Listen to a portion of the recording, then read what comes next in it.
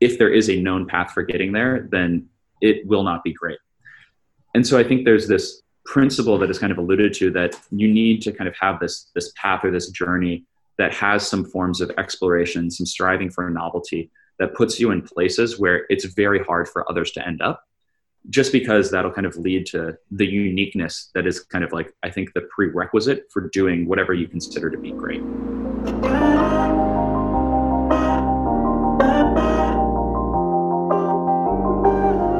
In this episode, I'm joined by Cameron Porter, investor at AliCorp, a New York City-based venture studio that's incubated the likes of Business Insider, MongoDB, and more. After leading all of college soccer and scoring his senior year at Princeton, Cam dropped out to play professional soccer in the MLS while simultaneously working for the league as a software engineer. We talk startup ideation, contextualizing his unconventional path into venture, and above all, why greatness can't be planned. Hope you enjoy.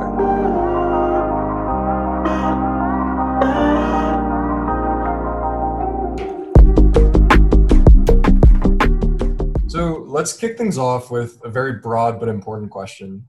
In your mind, what makes for a good startup idea, and how do you go about the process of coming up with one? I think at the highest level, what makes for a good startup idea is something that a talented individual is willing to commit their time to.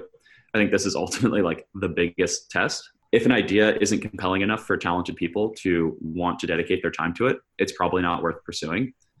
And I think that if you're trying to generate startup ideas, much of that process is the idea of generating narratives that attract talented people. And in the world that I come from as a venture studio, a lot of what I do is trying to generate those narratives systematically and trying to attract compelling founders to build companies with us. So, Cam, and we can definitely talk more about the mechanics of how AliCorp goes about this process later on. But would you be able to give us a brief overview of how AliCorp goes about this process and how you think about startup ideation? Mm-hmm.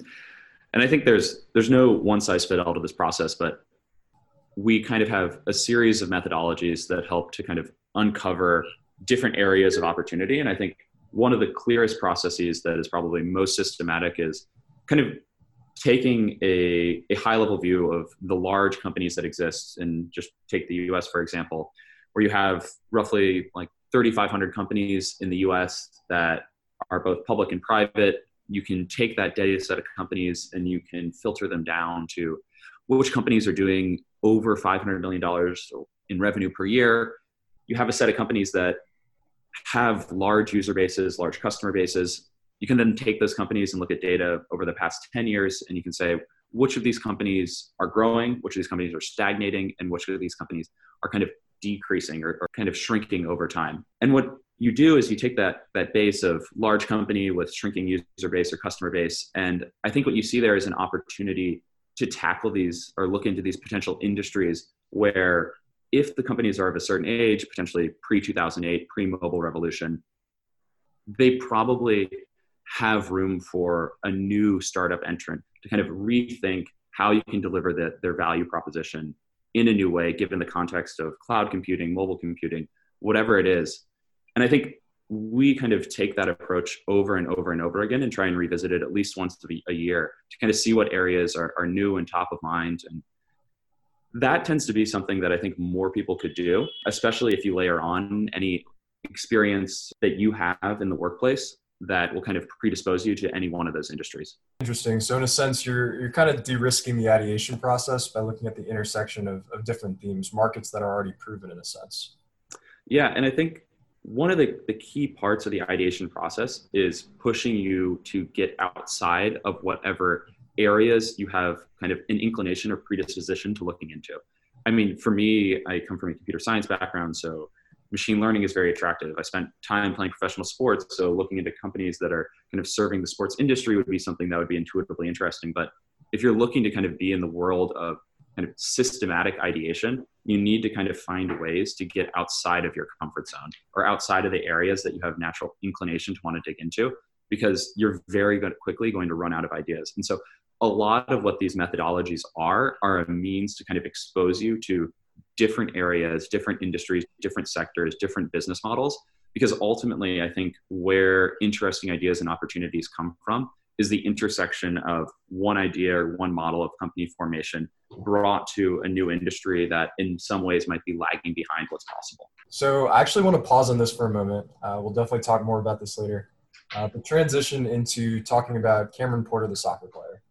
So while I was a freshman at Princeton, I had the opportunity to watch you absolutely dominate the Ivy League as a senior. But I'd love to hear you tell the very serendipitous story of how you ended up playing soccer at Princeton and then beyond. Yeah, it definitely was a serendipitous story. And I think that serendipity is kind of extended into my life in venture capital or venture studio as well. But I definitely did not expect to be playing soccer at Princeton. When I was a sophomore, I believe, I received a letter or an email from, I believe it was Emory University. And I remember going to my mom, and the email said something like, "We'd be interested in seeing Cameron play in this game. We think that he could potentially be someone that would play soccer at Emory." And I sat there with my mom and I was like, "Did you know that, you could go to college for playing sports and that this is something I could potentially do?" It was not at all on our radar, especially given the fact that I was going to a school. I think we graduated with 45 people total, so 20 boys. We didn't have enough people to field a football team, so soccer was the biggest sport, merely because we had enough guys on the field to play. And so it was by no means an expectation. I didn't go to kind of a big sports school, but I was kind of fortunate to be around parents who kind of supported the idea that you should dedicate your time to the things you find exciting and enjoying. I would spend my nights and weekends kind of dribbling a soccer ball around my garage, and largely doing it because it was a means of escapism from academia, which I was pouring a lot of my time into. And by the time I reached my senior year, I had committed to go to Princeton, and that was an incredible feat. And my expectation going to and getting into Princeton was largely just that I got to have the pleasure of being part of a Division I sports program at a school that I was and it couldn't be more excited to be at, given what it stands as an academic institution. And so when I was there, I think the real kind of breakthrough moment that kind of changed the course of my soccer career was really the star forward at the time, this guy Antoine Hompano, suffering an injury that meant that he was unavailable to play in the first preseason games. I had been recruited as a forward. I had no expectation of being there, and kind of had the opportunity to perform. And it was kind of those first games that you kind of get a taste of what it's like, and you get an opportunity. And if you kind of seize those opportunities, it kind of dovetailed and gained momentum, where over the course of the next 4 years, I think I ended up starting almost every single game. I don't think I missed a single game because of injury. And that's really what led to this senior season, which in many ways was so serendipitous, because I had essentially kind of given up on the idea that I was playing professional soccer. It wasn't even something I was pursuing. So going into my senior season, I had not spent the summer training like most people do. I was actually working on a consulting startup with a few friends in DC. The closest thing we did to training was waking up in the morning, going on long runs through Rock Creek Park in Washington, DC, before spending the day working, trying to act like we were a real consulting firm, answering questions for big Fortune 500 companies. So it was totally unexpected to kind of have that feed into a season like the one that you witnessed. So you end up getting drafted by the Montreal Impact, and simultaneously you're also working for the league as a software engineer. What was that experience like, playing professional soccer, but then also working for the league at the same time? I think with so many things, it's so interesting when you get to sit on both sides of the fence. And so, I mean, now in the venture world, I think that I get to kind of do the same thing, where I'm both starting companies with AliCorp, and then we are both investing in companies. And so you get to see kind of how the world operates holistically. And in the professional sports world, there's a relatively large disconnect, I think, between what players think organizations are optimizing for, what they think the organization is trying to do, and then on the flip side, what the organization is actually doing and how they view the players as assets in that kind of growth and process. And I think one of the most interesting things was just kind of being able to sit on both sides of that equation and kind of see how both sides were playing a different game. And in many ways, what I think was most interesting was, outside of just the engineering problems you're solving, was just that the MLS in and of itself, this entity, is playing a much longer term game than any one of the players is playing for the most part. they're optimizing for creating a league over the next 20 to 30 years and understanding how do you create parity between teams, and are less concerned with the individual well-being of any given player, which is pretty much what every player is optimizing for. And so I think it was a really eye-opening experience kind of being a part of kind of both camps and getting to kind of learn about why these tensions exist because of the incentives at play. So how do you contextualize all this time that you've spent on soccer up to this point in your life? You know, someone cynical might say, Cam, you wasted all this time on a sport that's no longer a part of your day-to-day life. Don't you wish you spent your time doing something else? What would you say to something like that? Yeah, I think there's many ways to kind of post facto rationalize the time you spend doing certain things and kind of tie the strings together in whatever way. I mean, the simplest ones are the tropes you would hear from kind of anyone around the value of professional sports and that, or sports in general, is that you learn about team building, you learn about camaraderie, you learn about how do you kind of compete and establish cultures of success. And I think all of those things are true. I think there are other benefits in that. I just think that sports, and the reason I kind of ended up, I feel like, on this pathway was less out of a desire to kind of achieve the status of being a professional soccer player, but more from just the pure enjoyment of playing the sport. I remember this was actually probably one of the bigger sources of tension between myself and the coaching staff at Princeton. There was one year kind of in our annual review meeting where each player meets with the coaching staff and they ask you, why are you doing this? And my answer was, I enjoy working hard and having fun. And soccer is like the easiest manifestation of that. And I think that it's hard to kind of look back with regret if you're kind of doing both of those things. And that's kind of how I contextualize my soccer career, is really where I learned how to kind of embody that value of whatever I'm trying to pursue, make sure I'm working hard doing it, and that I'm having fun at the same time.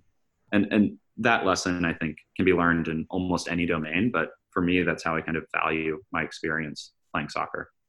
That's great. I love that. And I think it does tie into this idea of optimizing for the average Wednesday, which is an idea that you've put forth and that I would love to hear you talk more about. Yeah, I think that in general, I think we look out into the future about what we can do, what we want to do. And we judge the value of those paths largely based on kind of transitory moments. I mean, if you wanted to be a professional athlete, you're going to judge that potential career path by the possibility of winning these championships.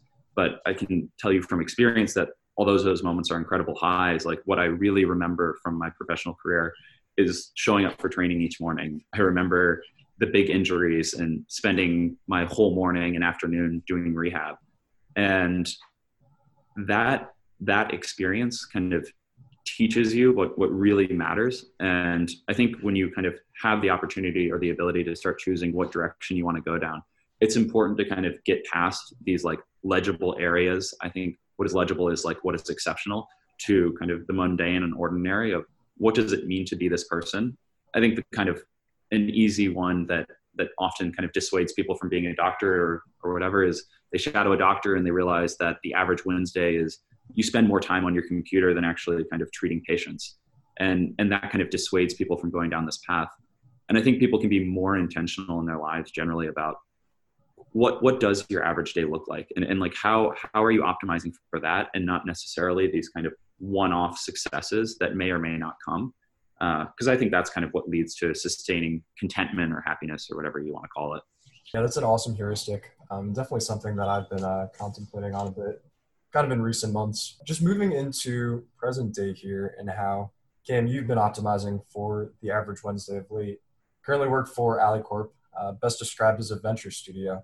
Can you describe or maybe speak to how Alicorp is different from a typical venture capital firm? Yeah, I think if you take venture capital generally, what they're doing is they try and look at a number of companies every year, probably in the hundreds, if not thousands, or at least decks of those companies. They then have capital, which they invest in those companies in the hope that they will continue to grow and thrive and reach a certain scale where they can then return that capital to their limited partners.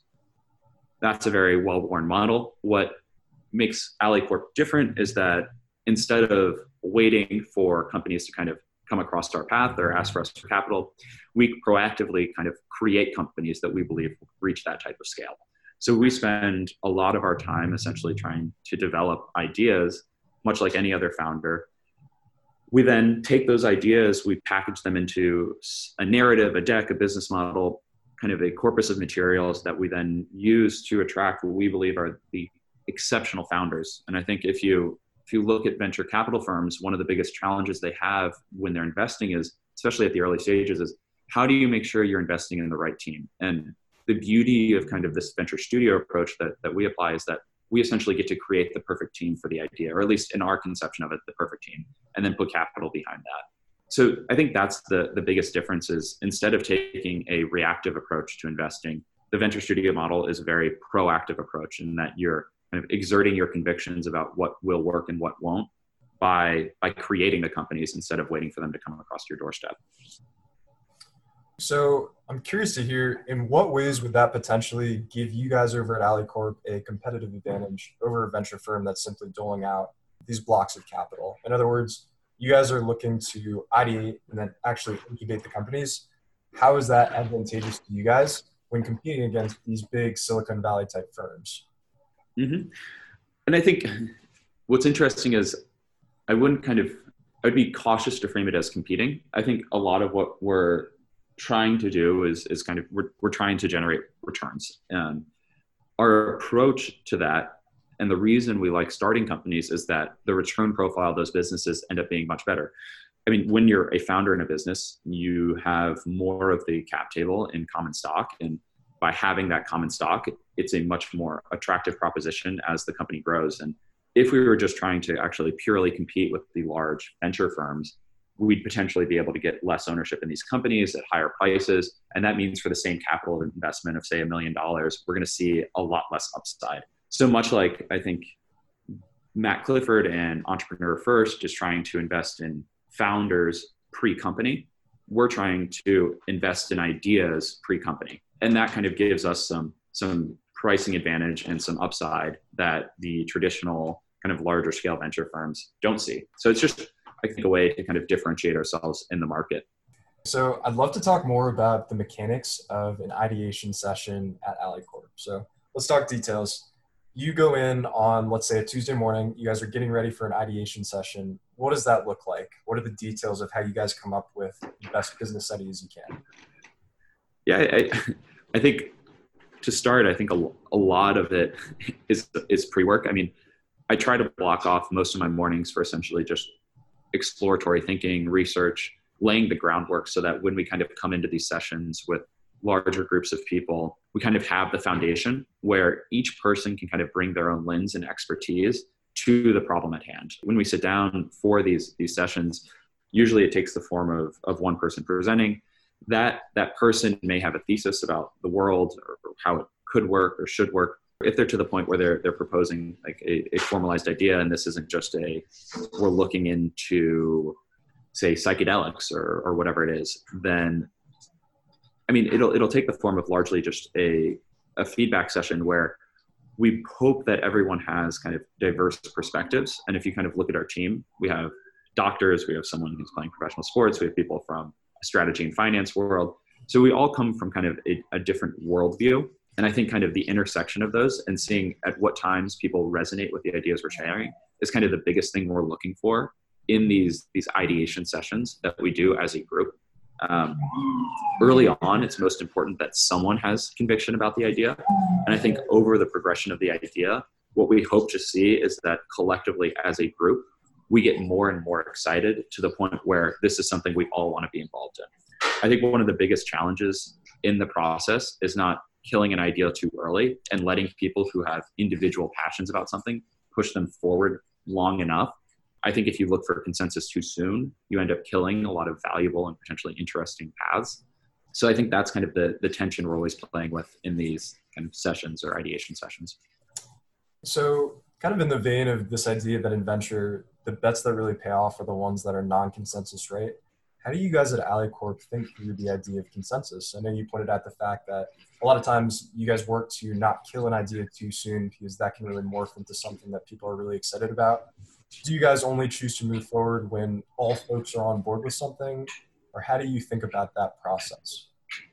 I think there's a few forces at play here. I think there's there's ways in which you kind of need to avoid systematic biases. And I think one is kind of consensus. If we all believe something is so obviously true and so obviously good right from the outset, we're probably obviously missing something. A lot of these things have been tried, and understanding kind of where similar things have failed is very important, especially when it seems like you all believe this is the way it should work.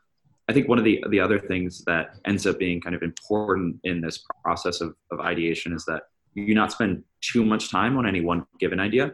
And I think Jason Fried from Basecamp actually has a good heuristic for this, in that he tries to make sure that he scopes projects to no more than 6 weeks. And the reason being is that there's a type of attachment that forms between the work and the idea that you're pushing forward, and that if it extends much longer than 6 weeks, you start wanting to make sure it succeeds just because you've dedicated so much time to it. And you might say, like, well, that's like, you should be clear, like there's a sunk cost fallacy, and just realize that's a sunk cost, but it's really hard to get past that.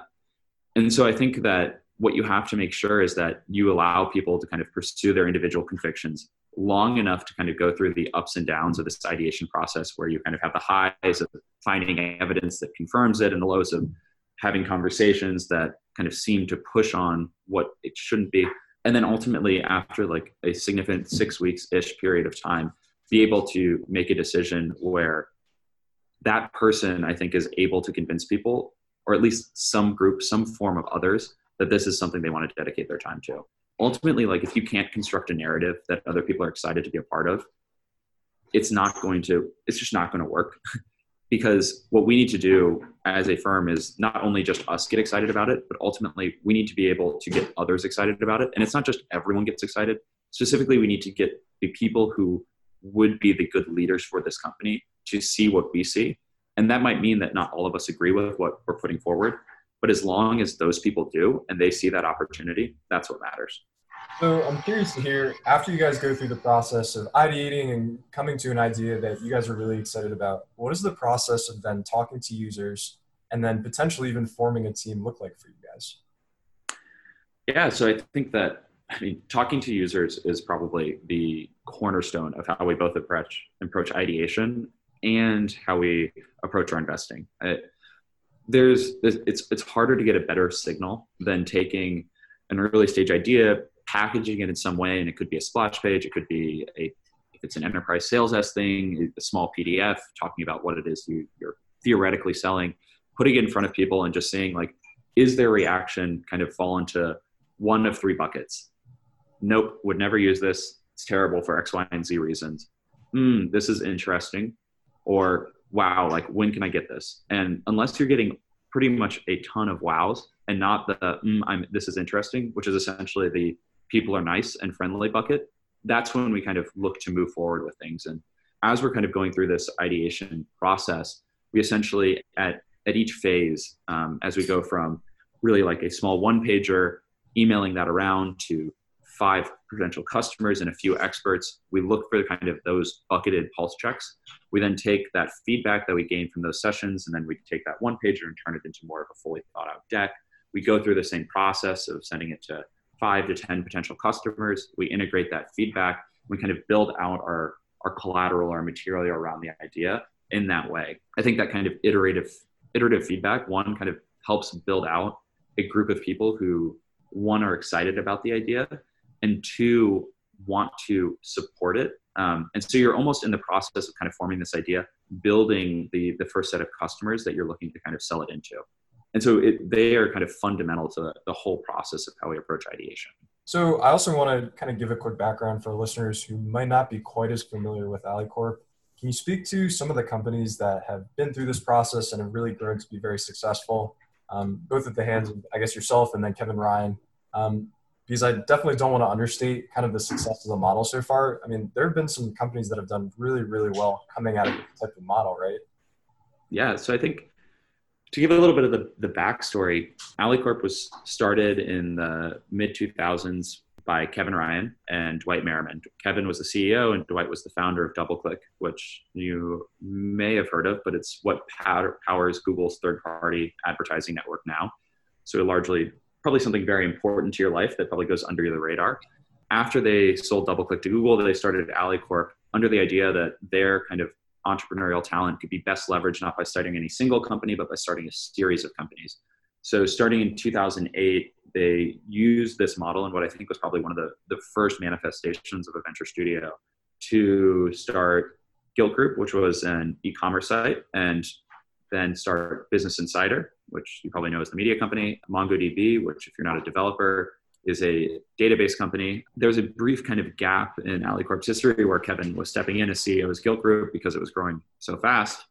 But after that kind of settled down, the organization kind of reconsolidated, and we've then launched Zola, which is the wedding registry, Nomad Health, which is a marketplace for doctors and nurses, Coedition, Workframe, Truebird, which it's unfortunate this is a podcast, but is an automatic kind of coffee vending company. If you've seen CafeX, it's a kind of friendlier version of that. It's definitely worth watching a video on them. And then a series of companies over the last couple of years that are still in stealth mode, but hopefully in the near future, you'll be able to learn more about. So to kind of zoom in on this, let's do like a quick thought experiment here. In kind of the FIFA create-a-player version of maxing out all your stats as an employee of AliCorp, what would it look like to construct a model of the type of person who would be the best in the world at what you guys do in terms of startup ideation and execution? Yeah, I think it's funny. This is a very good exercise because it should be informative for me in terms of what I should do. I think at the high level, I think one thing that's very important in this process is to have a sense of play. And I think this kind of extends across industries, but in particular, what we're doing is in many ways a creative pursuit. And I think it's hard to find interesting things to do without like a strong sense of play, in that you need to be kind of toying with how does the way in which recurring SaaS revenue models work now in enterprise software, and how could that be applied to direct sales? And essentially be playing these different types of matching games and thinking by analogy as you explore the world of opportunities.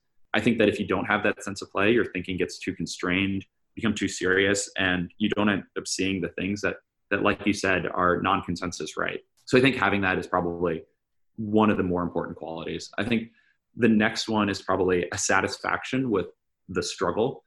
Most of the things we come up with are going to be bad ideas, and that kind of struggle is something that you're going to need to appreciate. And I think kind of having a way to understand why you're not doing something or why you're not pursuing something, and letting that inform your models of what should be pursued going forward is really important. I think kind of getting a better understanding of just in terms of the struggle of convincing others and communicating what it is you believe in and why, and being able to kind of construct those narratives that I've been referring to is probably the next skill. I mean, ultimately part of what it is being a good salesperson, and that you need to be able to kind of weave these stories that create kind of a new vision of the future that other people want to be involved in. So I think that type of communication and storytelling can't be undervalued. I think the last two I would potentially highlight is one, being able to sit at the tension between kind of creation and destruction. I think this is kind of the hardest balance, especially when you combine what we do on the starting company side with the investing side. When you're investing, you essentially need to get really good at saying no to almost everything and saying yes to very few things. And on the kind of company creation side, you need to be able to kind of be excited about the possibility of what this could be, and then ultimately come to the point where despite that excitement, you're willing to kill most of the things for the one thing that's worth pursuing. And I think that's kind of a hard balance to strike, but kind of getting good at sitting at the intersection of that tension is important. The last one I would say is having strong beliefs, but holding them weakly.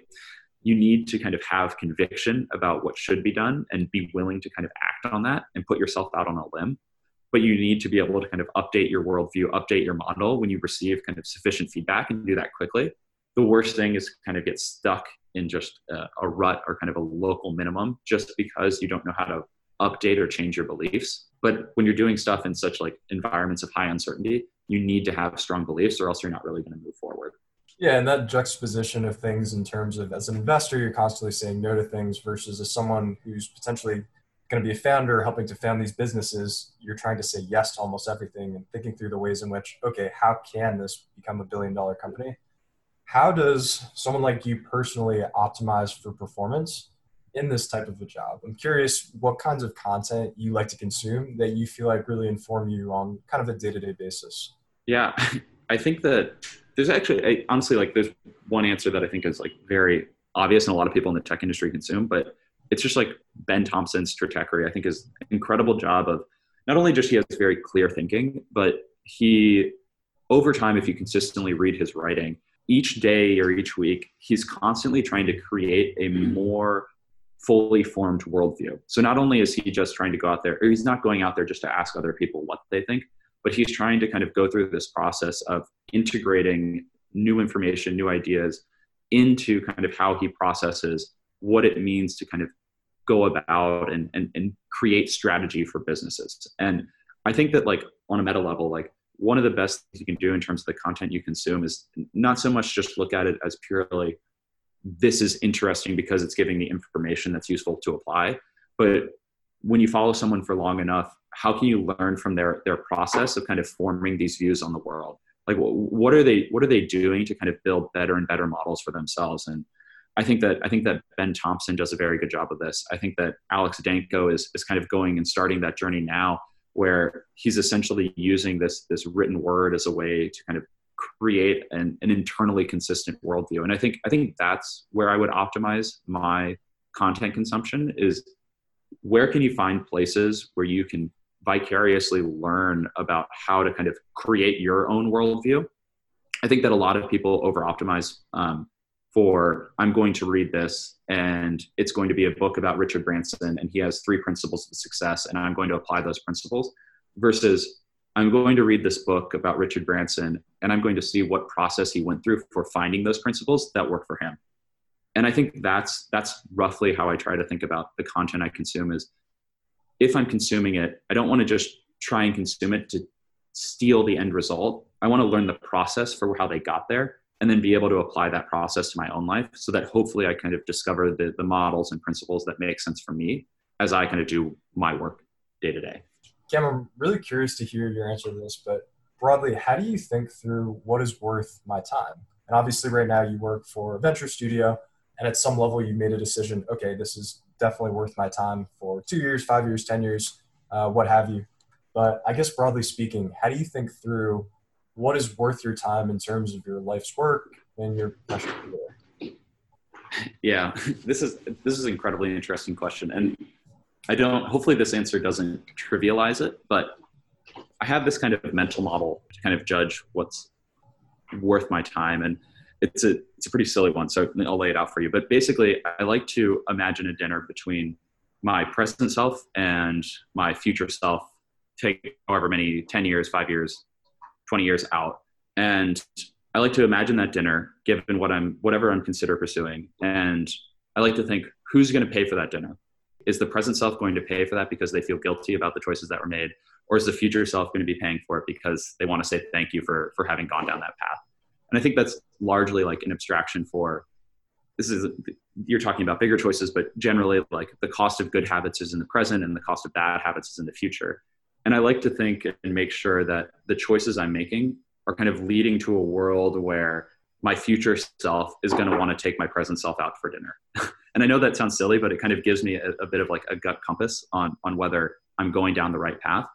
And I think when it comes to kind of the choice to pursue this kind of venture capital, venture studio world, in part what I find so exciting about it is that I know that I'm just learning about so many different things. I'm meeting with so many different people that it's hard for me not to imagine that this will put me in a place where I have incredibly high optionality about what's possible in the next 10 years. And I don't know where it's going to take me, but I feel confident that it's pushing me to a place where my future self will be incredibly thankful for what my present self is doing.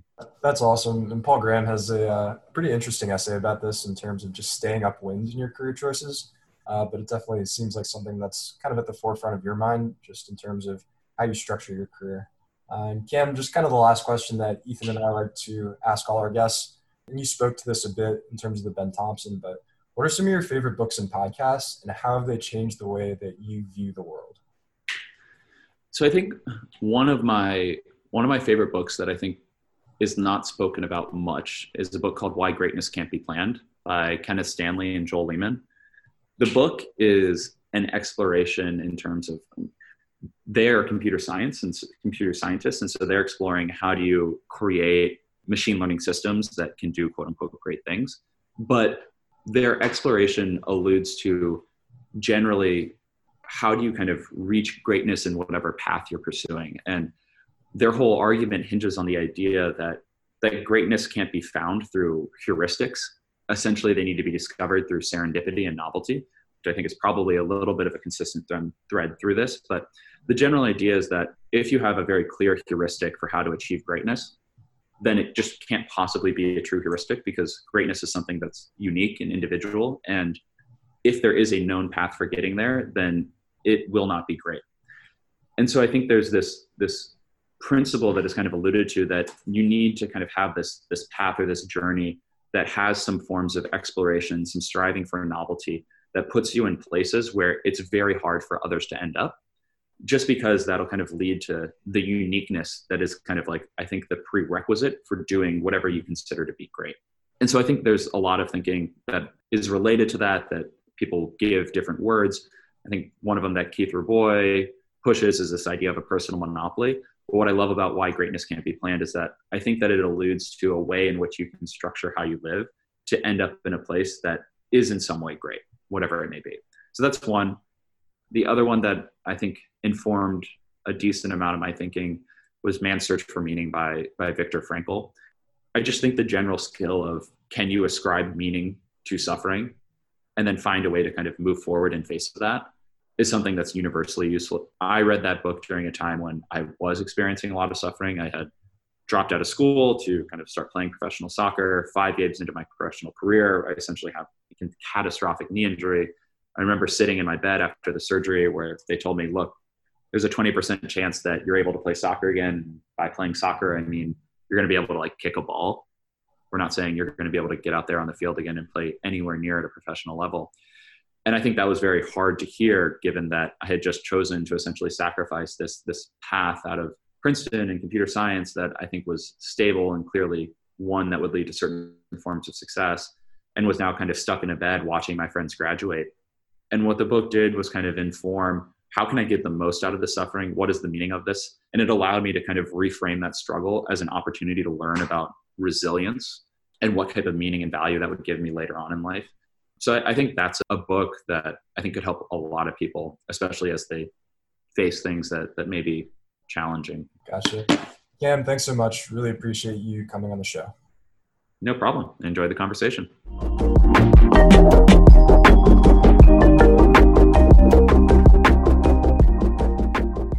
This has been Ashley Lee Tyson with Worth. You can find show notes below or at worth.card.co. That's card with 2 R's. Thanks for your time.